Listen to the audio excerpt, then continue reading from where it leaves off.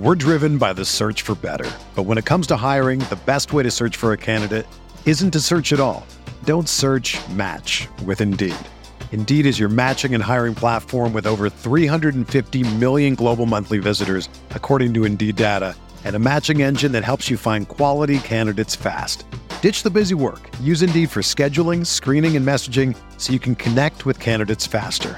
Leveraging over 140 million qualifications and preferences every day, Indeed's matching engine is constantly learning from your preferences, so the more you use Indeed, the better it gets. Join more than 3.5 million businesses worldwide that use Indeed to hire great talent fast. And listeners of this show will get a $75 sponsored job credit to get your jobs more visibility at Indeed.com/Blue Wire. Just go to Indeed.com/Blue Wire right now and support our show by saying that you heard about Indeed on this podcast. That's Indeed.com/Blue Wire. Terms and conditions apply. Need to hire? You need Indeed. What do you think about the Laker team now? You follow the box scores of the games every day? Just the Lakers. You're kidding. That is really a compliment. I was pleased to see you smile at the top of our show because once the game starts, you have a game face. You don't smile much out there.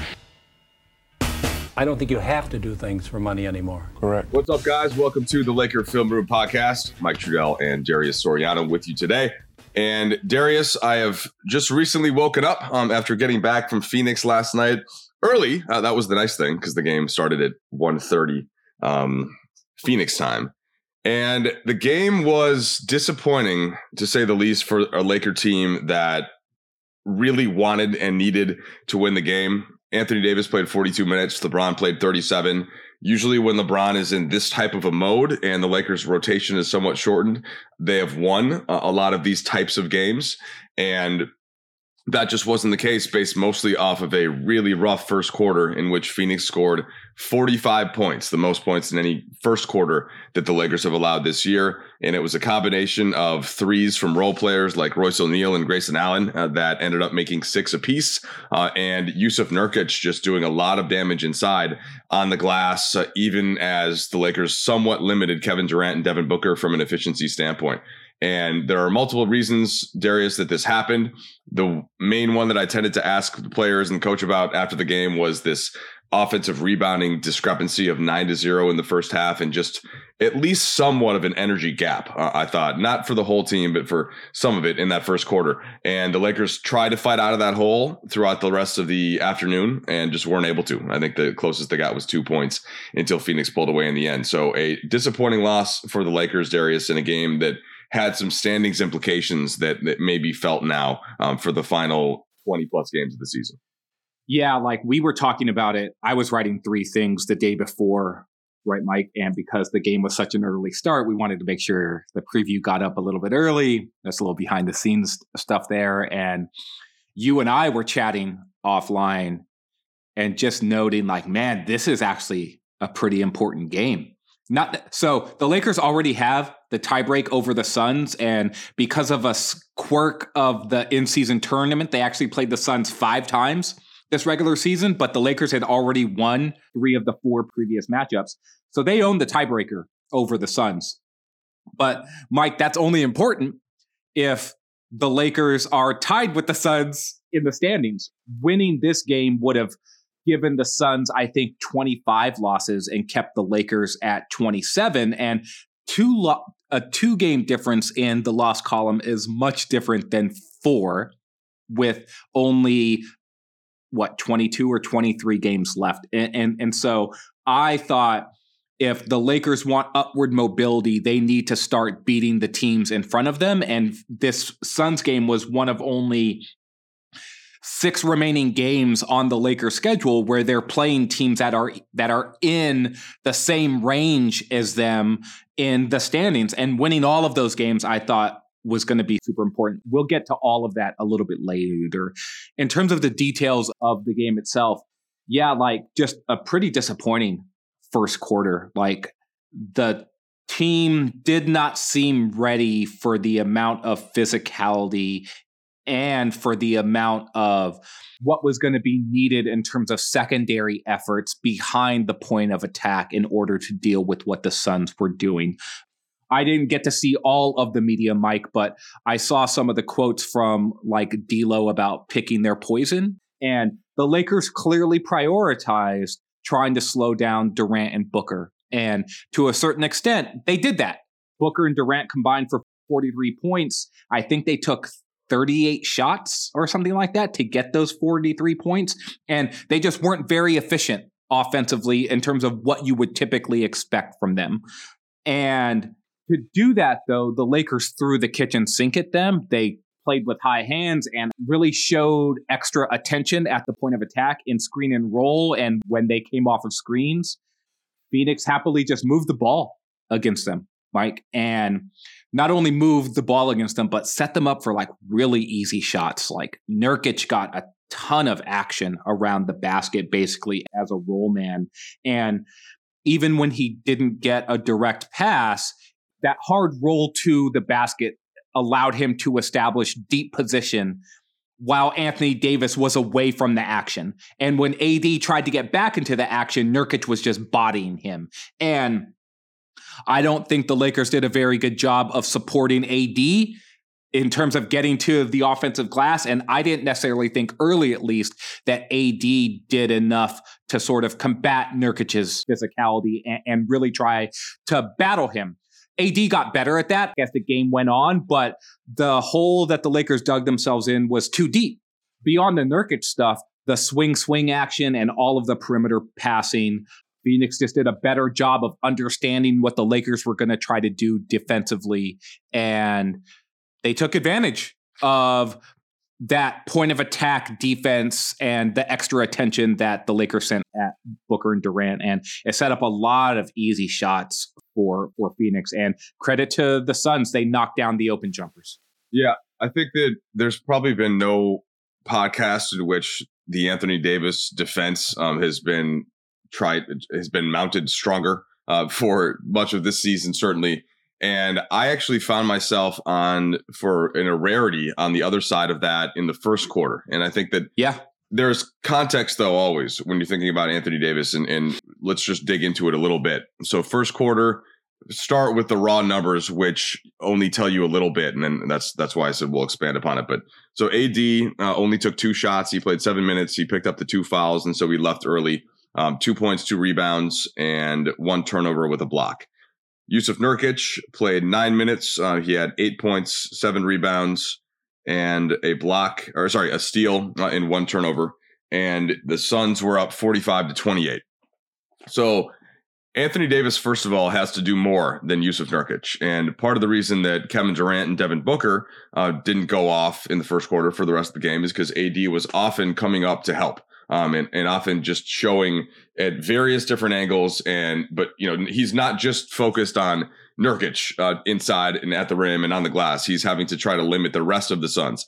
Whereas on defense, Nurkic, for the most part, is just kind of camping out down low and trying to guard somewhat in the way that Jokic did in the playoff series last year, where just not trying to give the Lakers these open lanes by using his girth and his bulk and by clogging things up down there. And so those are 2 different things. And I think that helped Nurkic in some way. But Nurkic also was just in this kind of bully mode that usually I see Anthony Davis take to him. And Davis has just erased Nurkic from certain games in the past. And, you have to give some credit to Nurkic for coming out and playing with this level of aggression. I thought that started to shift, especially in the second half, and AD had the great bulk of his production. So I think, in the second half, AD had 18 points and 9 rebounds with 2 steals. He played the vast majority of the second half. He played 22 minutes and 22 seconds, but we had some exchanges about AD in the text thread in the context of Nurkic, Darius. So I wondered what you made of the whole matchup. Yeah, so I think there's a couple of things at play. Everything that you laid out is spot on. I don't think AD did a good enough job of meeting the aggression that Nurkic was bringing. I also thought AD's focus was actually 3 ways. It was on helping on Durant and Booker. It was somewhat on Nurkic. And it was somewhat, in terms of frustration, against the referees. Right. And so very early, AD did pick up those 2 fouls. But Mike, he was also clearly frustrated that he was not getting the same whistle on the other end. And you could tell that he was mad by the time that he got pulled out in the first quarter. A, because he was not getting a lot of offensive touches. But B, when he did get his touches, they weren't necessarily leading to anything. And he thought he got hit on a finish inside. He got frustrated at a ball that he thought went off of a Suns player, but it was called off of him. And you could tell that he was starting to get surly about things. And he was not in the focused, like, destroyer of worlds headspace that I think he probably needed to be in, considering not just the stakes of the game, but the multiple efforts that are going to be required of him based off of how Nurkic was playing.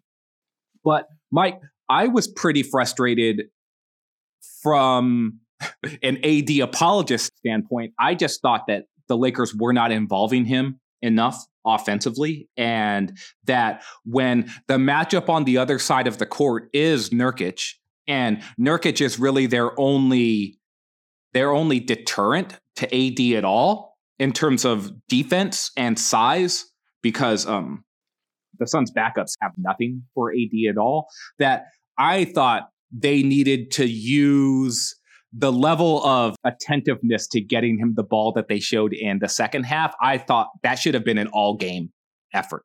And for AD to have as few touches as he did and basically just be a screener, which is really all he did in the first shift and a half that he played, maybe even like the whole second quarter as well. He was just doing a lot of screening and rolling into the void. He wasn't getting those pocket passes. He wasn't getting any post-up chances. And I just don't think that that's the approach the Lakers need against a Suns team that is going to have trouble defending the basket. And on the opposite side, I thought the Suns did a very good job of saying, oh, this is the way that you're going to play us. We're going to attack the basket. And not only with that starting group, Mike, but with their bench groups as well. Like the second half of the first quarter, the Suns blitzed the Lakers and they went to a bigger lineup when the Lakers went to their substitution groups. And maybe this is a good place to take a break so we could talk about some of the lineup stuff in context of the Suns game.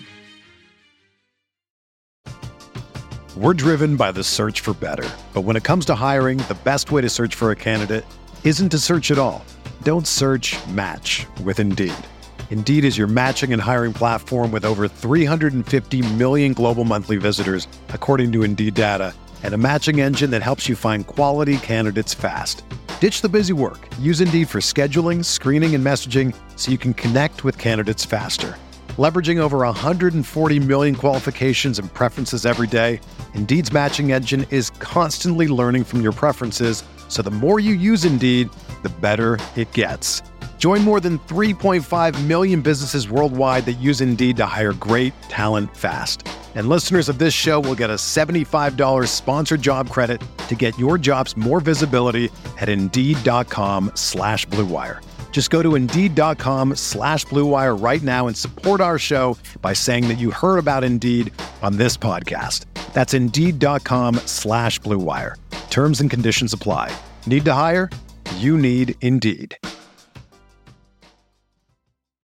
When you need mealtime inspiration, it's worth shopping Kroger, where you'll find over 30,000 mouth-watering choices that excite your inner foodie. And no matter what tasty choice you make, you'll enjoy our everyday low prices, plus extra ways to save, like digital coupons worth over $600 each week. You can also save up to $1 off per gallon at the pump with fuel points. More savings and more inspiring flavors make shopping Kroger worth it every time. Kroger, fresh for everyone. Fuel restrictions apply.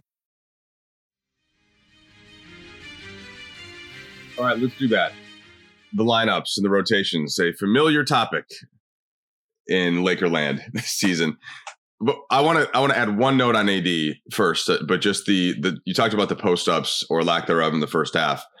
That's their most efficient play on the season for the Lakers, an AD post up. And I think the last time that I checked, it was 9th in the league for a team's best play. An AD post up for the Lakers ranked 9th amongst all teams' best plays for points per possession. And so it is odd then that the Lakers wouldn't focus more on that, especially in a game that they were really focused on and in a game where the Suns weren't going to be able to deal with that other than essentially doubling, because he could have just attacked Nurkic all night and it didn't happen. So that's something I guess that will have to be brought up again in the future. Now, the rotations. This has somewhat to do with Anthony Davis as well, because we've talked about once the Lakers made this shift to be bigger, that has given AD some additional energy. And earlier in the season, these matchups, Christian Wood ended up being a key player because the Suns shoot so many jump shots and the Lakers have to bring Anthony Davis out to help contest so many of those, whether it's Booker or when Beal is healthy, which has not been often, or Durant. And there's got to be somebody flying in to clean up the glass. And there just wasn't in this case. I thought that Rui Hachimura, who played 26 minutes, didn't do enough on the glass and sort of defensively, even though I thought he should have played more. But so that spot was there. And then off of the bench, it was all smalls that were playing. Jackson Hayes only got 5 minutes. It was in the first half. Max Christie, who sure is a smaller player relative to big men, but is the bigger of the guards who can actually rebound, only got 1 5-minute shift in the second half. And that left you with 27 minutes of Taurean Prince and 24 minutes of Spencer Dinwiddie.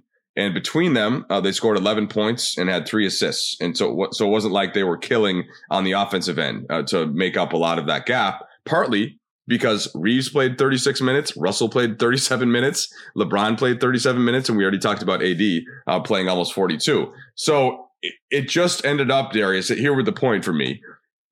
Very, very often the Lakers were small at the 3 again, next to 2 guards that are not necessarily larger. And there isn't that swing player, be it Christian Wood or be it in this, who not available, of course, or be it to me, Jackson Hayes, who could take some of that dirty work, lifting, rebounding, all of that, loose balls, 50-50 balls off of the plate of Anthony Davis and LeBron James. And this isn't a game where LeBron was doing a lot of that. This is not a game where LeBron sat around on defense. Like, he was guarding Kevin Durant and doing it well. Yeah. And in the second LeBron, half. That's right. Yeah. And like, I thought LeBron, sure, in the first quarter, maybe there were a couple plays where he got beat to 50-50 balls, but this was not a low energy LeBron game by any means. And that to me gets right back into that rotation and deciding to play smaller. And it just not ending up working from a win-loss perspective or a plus-minus perspective while a lot of those groups were on the floor. Yeah, it's interesting. So from a strategic standpoint, I thought the Suns did a very good job of countering the Lakers' small lineups with their big lineups. And the Suns did the inverse of what a lot of teams have been doing lately, in that they brought bigger players off of the bench and their reserve groups had more size than even what their starting group had.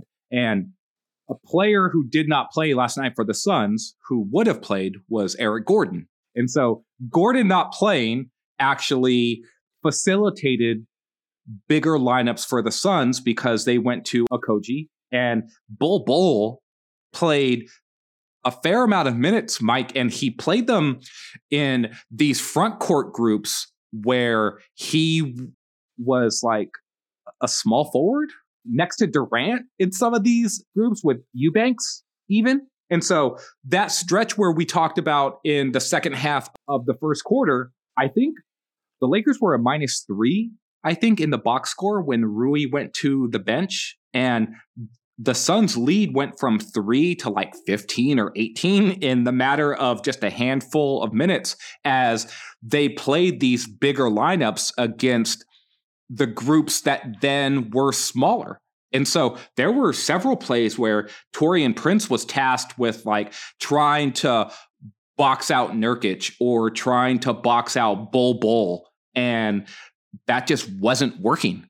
Over the course of the game, that sort of stuff showed up over and over again, not necessarily at the fault of Taurean Prince, but it's just like they were playing these lineups that just didn't have the size to match up with the size that Phoenix was deploying. And for several stretches, Mike, it was Prince that was defending Durant, and it just worked out that way, right? Or that was the main assignment because LeBron was on the bench. And like Prince's responsibility there, no one's going to stop Kevin Durant. But if you're going to have Prince on Durant, I think that you then need to have the support around him in order to help support the size for rebounding and everything else that you need to do. And that's why hindsight, and maybe in the moment, but hindsight for sure says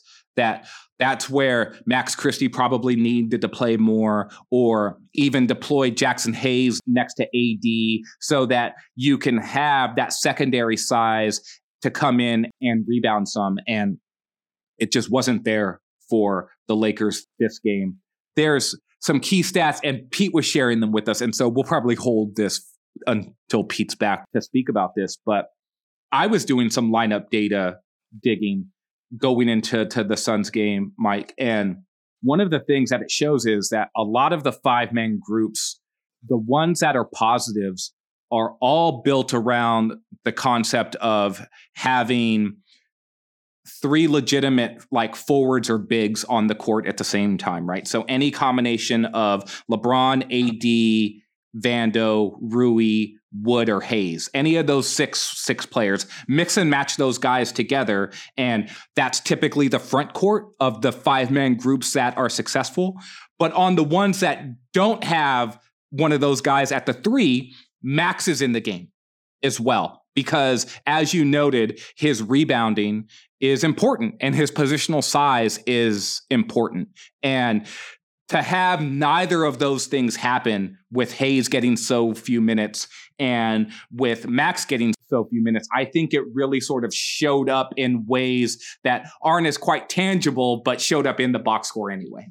Well, in this specific matchup, which I would say it's unlikely that the Lakers see the Suns again, just based on where they're at. Like the Suns aren't going to, at this point, I guess, well, there's a chance they could drop down to playing territory, right, if they continue to be as injured as they are. But right now, you know, they have 4 fewer losses than the Lakers and 3 more wins. And that, you know, that just ends up being a decent chunk. And they're a good enough team to win a lot of regular season games, even though they do have a tough schedule. So it is possible, but let's just say that if not, you know, Frank Vogel, I think, would have a pretty good idea as to which types of lineups to put against LeBron and AD. And as you said, he chose to play bigger for almost the entire game. Bol got 24 minutes off the bench, and not a single one of his starters played fewer than 37 minutes. Royce O'Neal ends up looking like a genius move for this specific game because, as LeBron said before the game, he had not been shooting the basketball particularly well. But he certainly did on this occasion. Not only did he make 6 threes in 10 attempts, but he had 9 rebounds, he had 4 assists, and he had a pair of steals. He was a plus 22, which was the best in the game. And to counter that, so take this matchup aside for a second, because I want to move on to the standings. But first, I want to touch on what you were saying about the groups. In a game that counts like this, why do you think Hayes' minutes were limited to 533? 533. What was the concept there? How much of it was matchup based with Phoenix and sort of this idea of perimeter players? And, you know, do you think that moving forward, especially these 2 weeks in which Christian Wood is out, Colin Castleton, who could have been a backup big, is out with a wrist injury, and then we still don't have the updated timeline about Jared Vanderbilt and his potential return. What do you think that minutes kind of that should look like versus what it did in this game? Yeah, so I think part of what happened, to be fair to Darvin, is that AD's foul trouble. AD typically plays the full first quarter, and there is normally a stretch where Hayes comes in at the end of the first quarter, plays some minutes with AD, and then can wrap around and be on the court to start the second quarter when AD is on the bench, and then be the center in the LeBron-led units. That did not happen this game because AD went to the bench, right? Early. And then when AD went to the bench, AD started the second quarter because he had been sitting for so long. So the big man rotation got thrown off to a certain extent based off of the foul trouble. I would have liked to have seen, though, Hayes to get some minutes in the second half with AD, particularly if AD was going to play the entire second half. And Darvin never got back to that look. And I think that in a game where the Lakers were struggling on the backboards and they were struggling for strategic reasons, I thought, like the Suns spread you out, and then Nurkic's ability to sort of camp out down low was creating problems, and the guards were not doing as good of a job of sandwich rebounding when AD was trying to recover back. And so having a bigger player down there to sort of help navigate that would have been helpful, I think. Wood's going to be out, Mike. You had reported this the other day. The team announced that he would be reevaluated in 2 weeks. And so he's got another 10 or 12 days before he's even going to be reevaluated. Now, maybe he'll return on day 15 after being reevaluated on day 14, but that's not normally how stuff like this works. So let's just say it's 2 weeks, 2+ weeks. Without Vanderbilt as well, I don't think the Lakers can afford to play Hayes as just a backup center to Anthony Davis. I think there are going to need to be minutes where AD essentially is the power forward, or Hayes is the power forward in lineups where you're supporting them better. He can, because he can move his feet on the perimeter as well, too, defensively. So I think that he can be a little bit more versatile. Even if he's on offense, maybe there isn't as much utility, but defensively there is. Just to say one last point there, offensively, Hayes is a good roll man, Mike. And so AD can play in the corner, and you can still do some of the stuff that you're doing, like the same actions you run for LeBron in terms of pin downs and stuff like that. You can run those for Anthony Davis as part of a 5-out action where just have AD do the stuff that you asked LeBron to do. He's not going to shoot the 3 ball the same way that LeBron does, but he can play from those same spots on the floor, and then Hayes can occupy the spot on the court as the 5-man that he's most comfortable playing. So there is a way to incorporate him even in AD lineups, and I just want to make sure that we're being clear about that. So let's go to break here, and when we come back, I want to talk some standing stuff and the chase.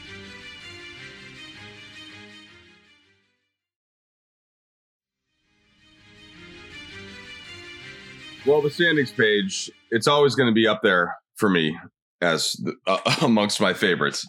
And even more so now.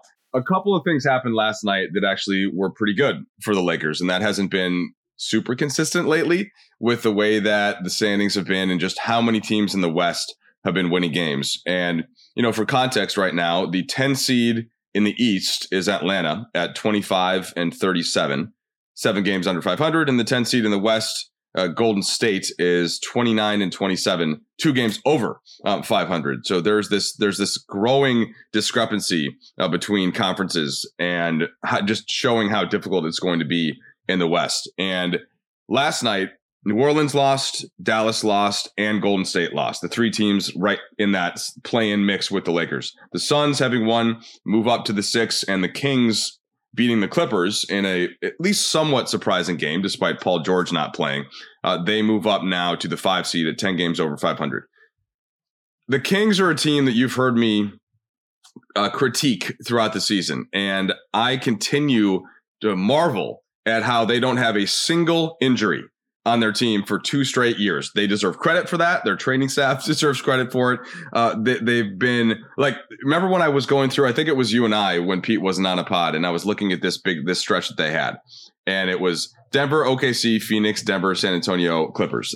They have now beaten Denver twice in that context. In one of the games, I think either Murray or Porter Jr. didn't play, and the other one, Denver just barely showed up and gave effort because I guess they're tired after winning the championship last year, which is something we predicted. So it's not uncommon. But so Sacramento then is the beneficiary. And Darius, the reason I bring that specific case up is because the Lakers can't really afford to have a number of these teams just continuing to win these games. Like, they have to have somebody fall off, or they're just going to stay right in that 9-10 game. and then have to win. Even if they win a home game, if they're the 9, then they're going to have to go to the loser of the 7-8. And it's just the degree to which the season is being condensed now is increasing the pressure on each one of these games, which is why we put the emphasis on the Lakers and Phoenix game. So the only flip side to this, Darius, that I will say, and if you're looking for some optimism, the Lakers don't have to leave the state of California for literally a month. Pete pointed this out yesterday. It was like, oh, Trudell, you don't have to go on a road, like out of the state. Yeah, just Sacramento. That's the only road game up until a beast of a road trip at the end of March, aside from the at Clipper game, which is coming up on Wednesday. So the Lakers have a bunch of tough opponents in that stretch, but they are at least going to be in their building. And therefore, Darius, they do have a chance to get to do some damage in the standings. But each time they lose a single game, it proves to be pretty costly based on all of these teams having 4 fewer losses than the Lakers already. Before we started recording, I was talking to you about how the Lakers have been on the treadmill of late. They had made their little push to get back up over 500 after being a team that was like 2 games under and then 1 game under and then 500 and then 1 game under and then 1 game over and then 500. And they had just been going back and forth. They made their push to get to 4 games over, but coming out of the All-Star break, they lose at Golden State, then they win a well-played game for the most part against the Spurs. The final margin was not indicative of how much the Lakers had been up during that game. And then they lose now against the Suns. And so they're 1-2 coming out of the All-Star break. And I had messaged you guys last night saying that I don't think the Lakers can look for help from any of these other teams. Like, they need to get off the treadmill themselves and they need to go out and start doing some road running. Mike, like, they need to make some progress themselves and they need to make a push. The last time that the Lakers had such a schedule like this, we were looking forward to it when we were in December. Remember? The Lakers had been on the road a bunch, and it was the in-season tournament stuff. And like, Darvin had sort of lamented the idea that's just like, well, we went to Vegas and then we were here and then we were there and then we were home for a day and then we had to go back out on the road. And it was a pretty chaotic schedule. And then they had that stretch in January where we were just like, this is going to be it. This is the chance where they're at home for all of these games and they can get comfortable and hopefully they can go on a push. And that's not what happened at all.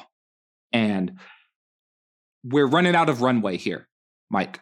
Like, if the Lakers are going to be a team that climbs out of the 9-10 game and into the 7-8 game, or potentially even get to the 6th seed, this is the stretch where, regardless of opponent strength, they need to show that they are going to step up their level and no longer be the team that's on the treadmill and running in place. They need to start moving forward some and show the upward mobility that they've hinted that they're capable at, but haven't put it together yet. Yeah. So you'll start to hear a lot about, remaining strength of schedule. And there are a couple different places. Like, I always go to the one on Tankathon for this. Phoenix does have the toughest schedule remaining, but the Lakers have the 5th toughest schedule remaining in terms of strength of just the win percentage of the opponents they play. Sacramento has the 8th and New Orleans has the 10th. Dallas has the 18th, and then Golden State has the 25th. So Golden State actually has the 5th easiest stretch. Although Golden State is going to have to be on the road a lot more than their home. So the one thing that isn't factored into the strength of schedule is home road. And that's an important thing. That's an important thing when you're having to go to, for example, you get it. This is a very smart audience. We understand the difference between those things. So I think a key stretch to just pin down here is the first 5 games in March. And this is after the Lakers get through the end of this week, which is at Clippers and then Wizards at home. We'll see if Paul George plays in that one. Here are the 5 games to start March, and they're all home. Denver, OKC, Sacramento, Milwaukee, Minnesota.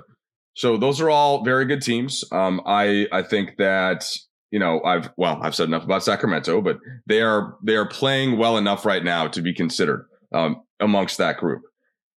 The Lakers should, Darius, and I use kind of quotes in this sense, they should have the motivational aspect on these opponents that they're playing, and that the game is more important to the Lakers than it is to those teams in the context of the standings. Like Denver is fine where they're at right now in the standings. OKC is in great shape. Minnesota is in great shape. Milwaukee is in good shape, certainly in the East. And then Sacramento, they'll have a little bit more of that, where if they figure if they lose to the Lakers, right, then that ground that they would lose isn't ideal. But this is what happened, I thought, last year after the All-Star break. The Lakers got a team together that made enough sense and clicked enough on offense and defense that if they approached games with a certain level of urgency, which they did, they won a lot of those games against teams even that were just as good as them, or that because those teams were in a better position in the standings. And this is why I throw out, to some extent, the strength of schedule thing, because the day-to-day motivation and what a team needs has a lot of impact at this point of the season. And you can especially say this for the tanking teams, or at least the rebuilding teams, and the teams that necessarily that don't need a win in that context. So what do you make of that stretch and just all of these mental factors that I'm talking about? Take aside the actual basketball matchups on the court, which are, of course, significant. I would extend that even one more game to the first 6 games, because they play Sacramento again in that 6th game. Yeah. Right. And so to get the Kings twice and then, during that Golden stretch, State, by the way, it's just another team that's right on their heels. So yeah, the whole month is really like that. Yes. And so they play the Kings twice and they play the Warriors twice each before the end of the season. They also play the Pelicans once. And those are the games, Mike, where they need to win those specific games, I think. And the Kings right now have, I think, 23 losses. Yes, they have 23 losses. Yeah, they're 10 games over 500, yeah. If the Lakers could beat them and take them to 25 losses, while the Lakers have 28 losses, like, I'm not saying the Lakers are going to catch the Kings necessarily, but those are the games where if you're going to move up the standings, those are the games you need to win. I'm with you on the focus and the mentality aspect. A part of this, though, is like, help me help you, in terms of like the lineup stuff that we were talking about the last segment as well. The Lakers are in a tricky position. Several of their bigger players are injured. And there's going to be a natural proclivity to play these smaller groups because they make up a bigger portion of the guys who are used to playing heavier minutes and who the coaching staff trusts, who are veteran guys. I don't begrudge looking at Prince and being like, I want to play Prince. Or looking at Spencer Dinwiddie, who is a new addition, and saying, I want to play this guy. But to me, Dinwiddie and Prince are probably in competition for minutes with each other more than they should be in competition for minutes with like Max Christie and Jackson Hayes. I think Max Christie needs a real role on this team, particularly because of his point of attack defense and his rebounding. And I think Hayes, who is a good energy player and who is going to help on the glass, who is going to help defensively, and is just going to be a helpful player just because he's taller and athletic and has rim gravity offensively, those things are going to be useful to the Lakers. I think both Max and Hayes need to be above 10 minutes a game. Like, I think they need to play 2 shifts a game each, right? And that means those minutes need to come at the expense of somewhere.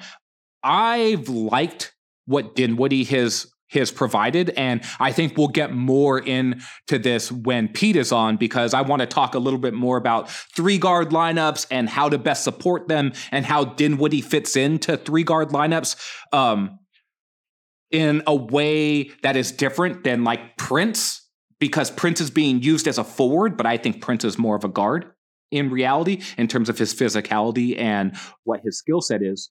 But that's where I think, Mike, that it's not just about like, oh, we're going to have more urgency, speaking from the Lakers perspective. We're going to have more urgency, and that's going to help carry the way. That urgency and energy needs to be backed up with the players who are physically able to impact the game with their physicality and the force that they can play with. And that, to me, skews more towards Max and Hayes rather than basically saying like, oh, well, we're going to continue to play a lot of these smaller groups.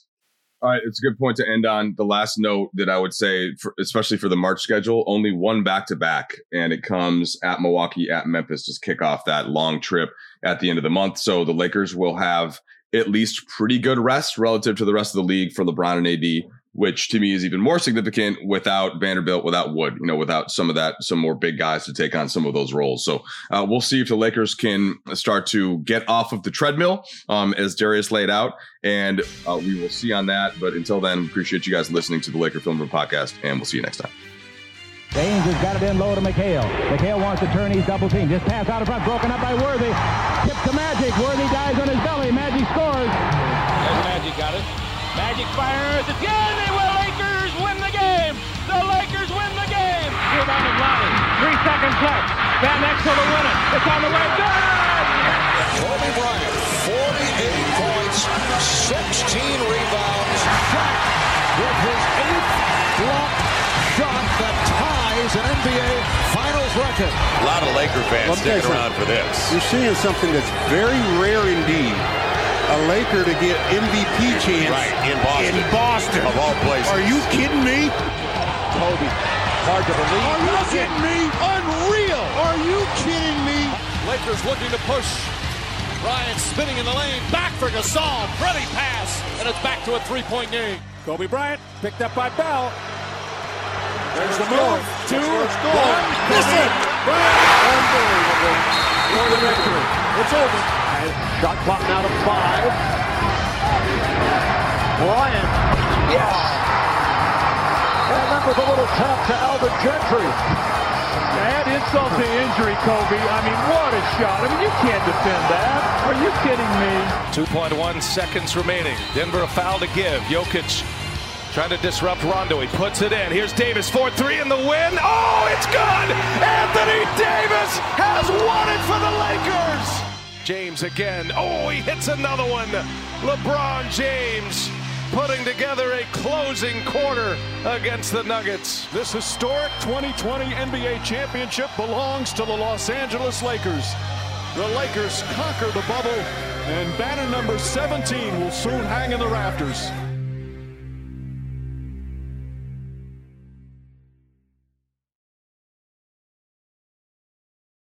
Everyone is talking about magnesium. It's all you hear about. But why? What do we know about magnesium? Well, magnesium is the #1 mineral that 75% of Americans are deficient in. If you are a woman over 35, magnesium will help you rediscover balance, energy, and vitality. Magnesium supports more than 300 enzymatic reactions in your body, including those involved in hormonal balance. From functional medicine doctors to mental well-being and female hormone experts, we all know that magnesium is the one mineral to improve all aspects of well-being and health. But which one? Magnesium Breakthrough from Bioptimizers, the trusted choice recommended by leading experts with 7 best-absorbed forms of magnesium to ensure your body receives the support it needs for overall well-being. Go to bioptimizers.com/balance today and use code BALANCE10 for 10% off. Support your journey to wellness at bioptimizers.com/balance. Magnesium Breakthrough from Bioptimizers, your foundation to optimal health and vitality.